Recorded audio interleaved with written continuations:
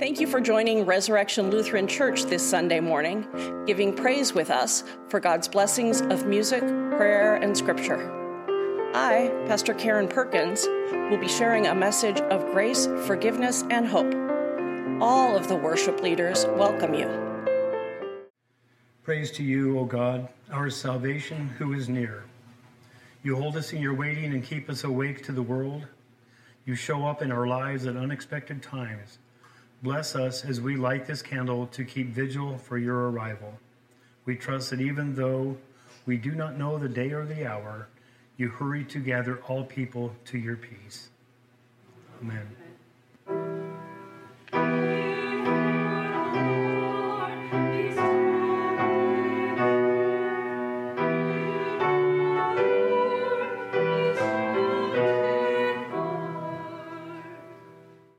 Blessed be the Lord, the God of Israel, who alone does wondrous things. Blessed be God's name forever. Amen. The Lord be with you. And also with you. Let us pray.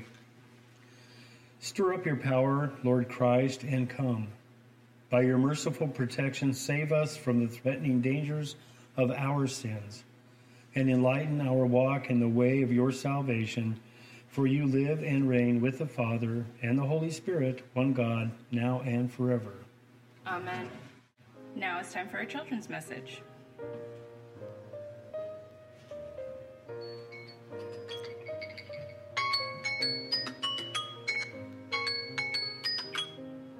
That was an alarm. When we hear an alarm, it's meant to wake us up. I don't actually have an alarm clock on my phone. Those sitting in the sanctuary can see that I am wearing my alarm clock. My very small infant still wakes me up every morning. And my daughter, my 4-year-old, she is gently woken up by her dad if she doesn't wake up on her own. But others who have alarm clocks are familiar with a noise to wake you up. Now, when your alarm clock goes off, do you want to get up? I know that I don't. Some people are morning people and get up right away, but I don't want to. I want to stay asleep. Advent is a time that we are called to wake up and prepare for the birth of Jesus. We wait and we wonder about Jesus' coming. We learn about the Advent wreath and the calendars, which we talked about earlier, how the ones that are filled with candy start on December 1st, but Advent really starts before then. Those calendars tell us how much longer we need to wait. There are many things that we can be waiting for, such as the tree and the presents. And all those things can be hard to wait for, but are very exciting, just like the birth of Jesus.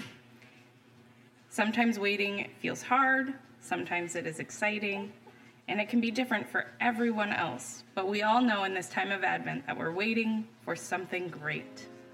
Let us pray. Dear God, thank you for this alarm to get up and prepare. Help us in our waiting to be excited for Jesus' birth. Amen.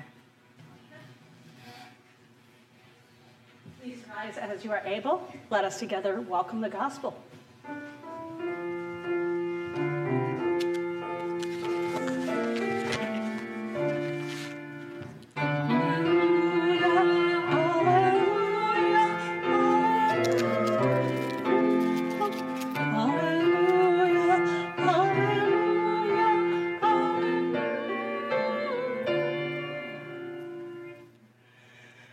Jesus describes his second coming as a sudden, turbulent event that will bring about deep change to our normal day-to-day lives.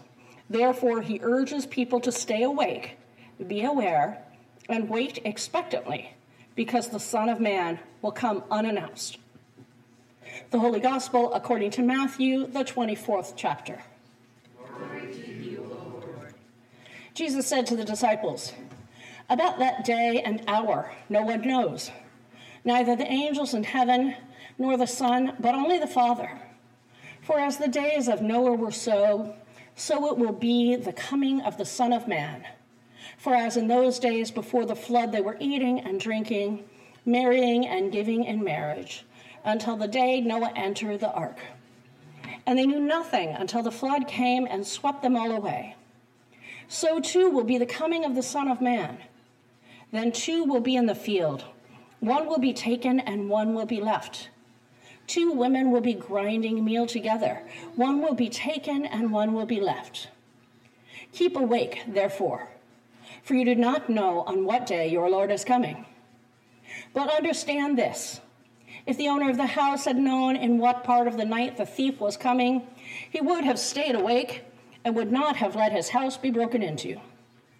Therefore you also must be ready, for the Son of Man is coming at an unexpected hour. The Gospel of the Lord. Thanks. You may be seated. Stay awake, stay awake, stay awake. Amanda already talked about alarms, and yes, there are some of us who are very fond of our snooze button. I am one of them, big fan of the snooze button.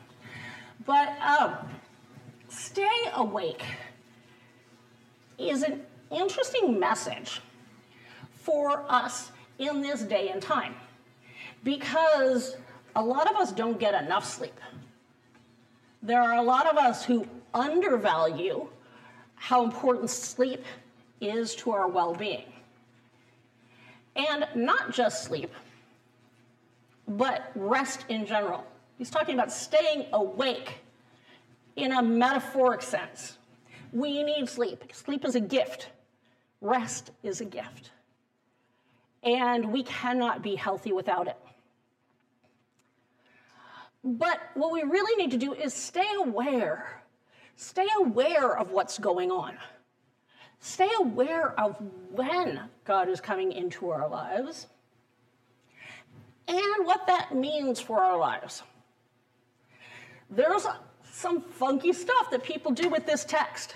I will tell you, people like to take it literally and make it sound like people are going to be literally snatched up.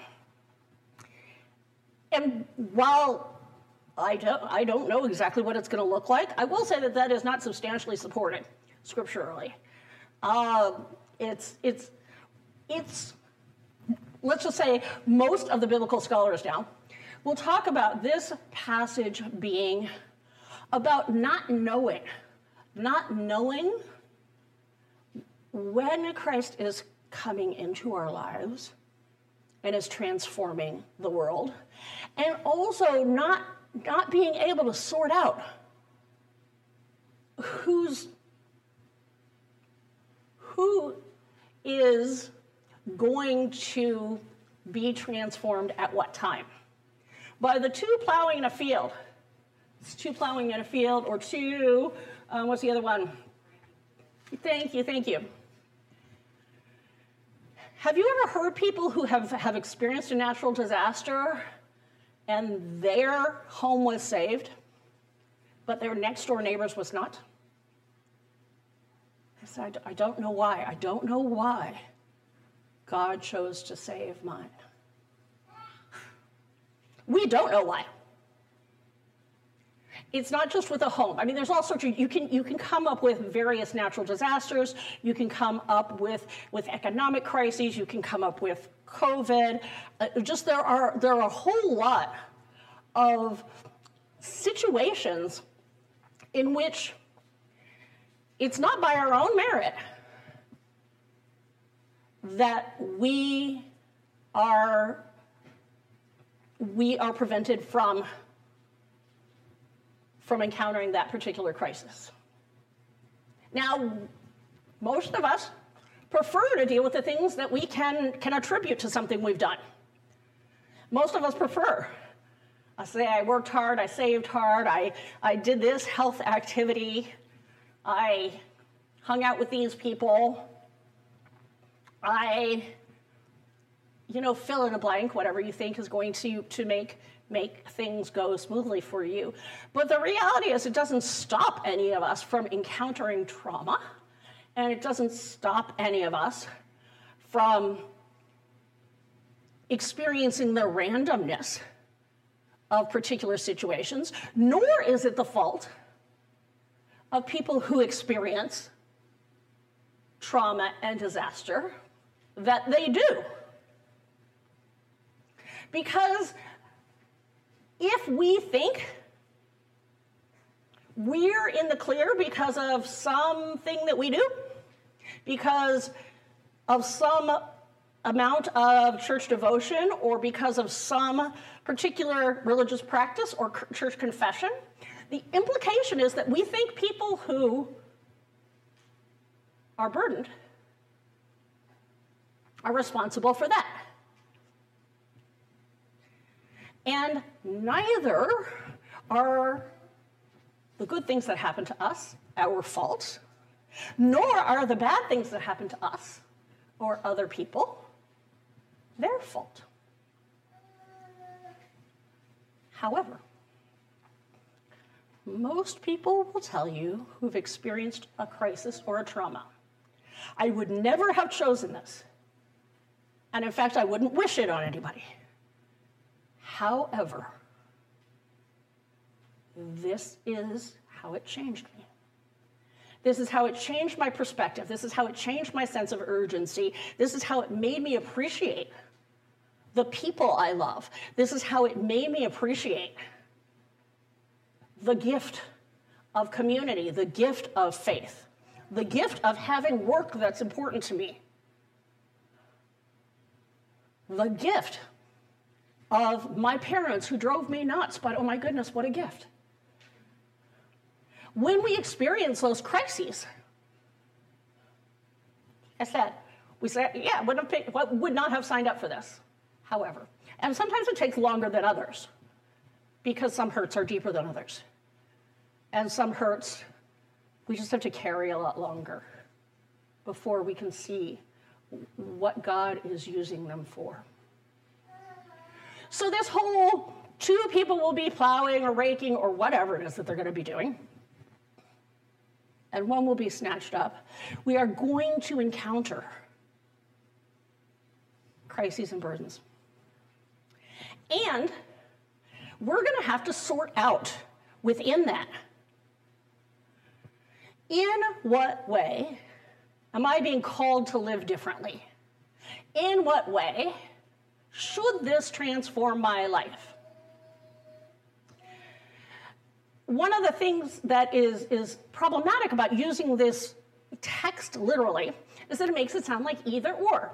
And anybody who has ever disciplined a child, well, disciplined anybody that you had to, but disciplined a child, you know that discipline isn't an either or. You're on Santa's good list or bad list, right? You're going to heaven or hell. That's not the way we love. Why would we think that God somehow would love us any less? When we feel the need to discipline our kids, when we're at our best, we think, what is it that will be transformative for this kid? Or what is it that this kid needs to restore because of the impact that it's had on somebody else? What action do I need to require of this kid in order for them to repair the brokenness that they have caused and to be repaired in the brokenness that they're experiencing? So when we're encountering these transformations of the coming of the kingdom, the sudden breaking in, and sometimes they are sudden moments, it's not either or, not loved or not. We're always loved in it. We are always loved in it. But sometimes we might have to face that there's something needs to change about us. And that's usually the focus of the first Sunday in Advent. It's really confronting our own brokenness. It's about saying, how do I stay alert to the fact that of my own will, of my own effort, of my own being, I cannot be good enough. I will never be good enough on my own.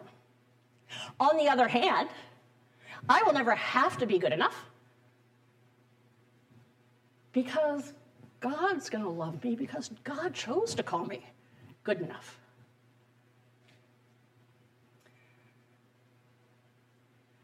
Also, dealing with kids. If you've ever parented, you know that you cannot make your kids who you want them to be. Go ahead and try. You'll end up unhappy, they'll end up unhappy, and it won't work. I'm going to venture to guess that nobody here has ever successfully made somebody else be the way that they want it, right? Can't do it. We just don't have control over it. And we have to remember that similarly, God doesn't have control over us because God's given us freedom to make choices. But God does have the control over loving us. And God does offer to take the burden away. Stop doing that, sometimes God says. Not because I'm going to threaten to punish you, but because it's bad for you. Or it's bad for your community.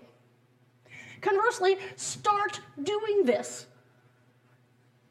Not because it's a rule, but because it's good for you, because you experience love and strength and presence in it. So, when you're making your list, because we're looking at Advent, so I want you to think about making an Advent list, and instead of getting something each day of Advent, getting a chocolate or whatever, I'd like you to think every day, okay, what do I want to turn over to God today? You have to go through the formal confession. What do I want to turn over to God today? What do I want to get rid of before Christmas? Not about cleaning out your closets, but what do I want to get rid of in me? Or what would I like to let go of? What do I think God's calling me to let go of? Let's all make Advent lists. And I will not ask you to turn them into me, but go ahead and do it anyway. Just give something to God and ask that God free you from it. Because that's the birth of the Christ, is so that we can suddenly be free of all the many ways that we are inclined to be disobedient and harmful and destructive, and be thereby prepared to receive that healing, empowering, transforming indwelling of Emmanuel.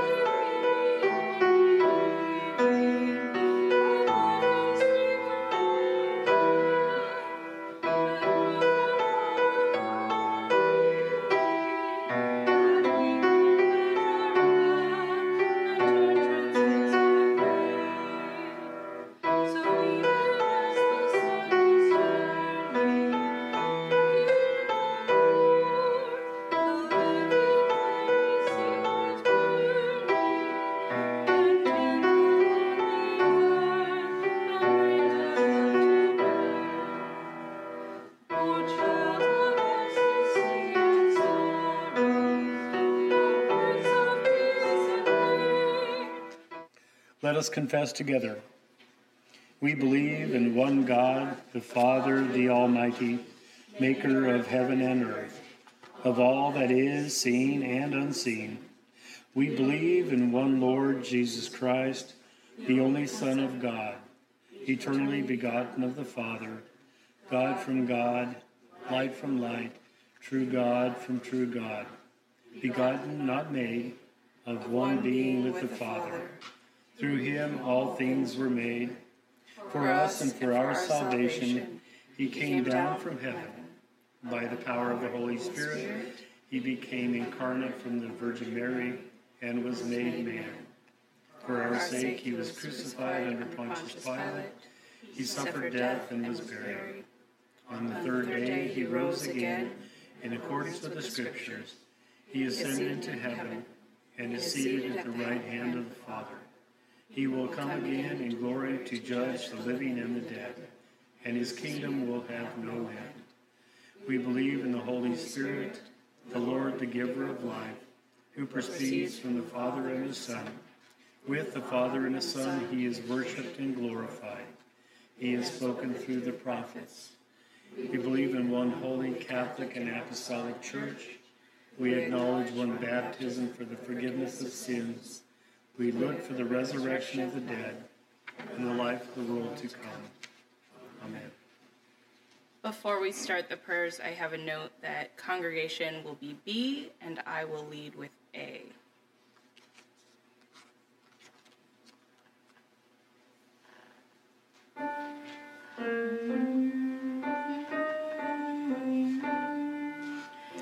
God of mercy, hold us in love. In peace, we pray to you.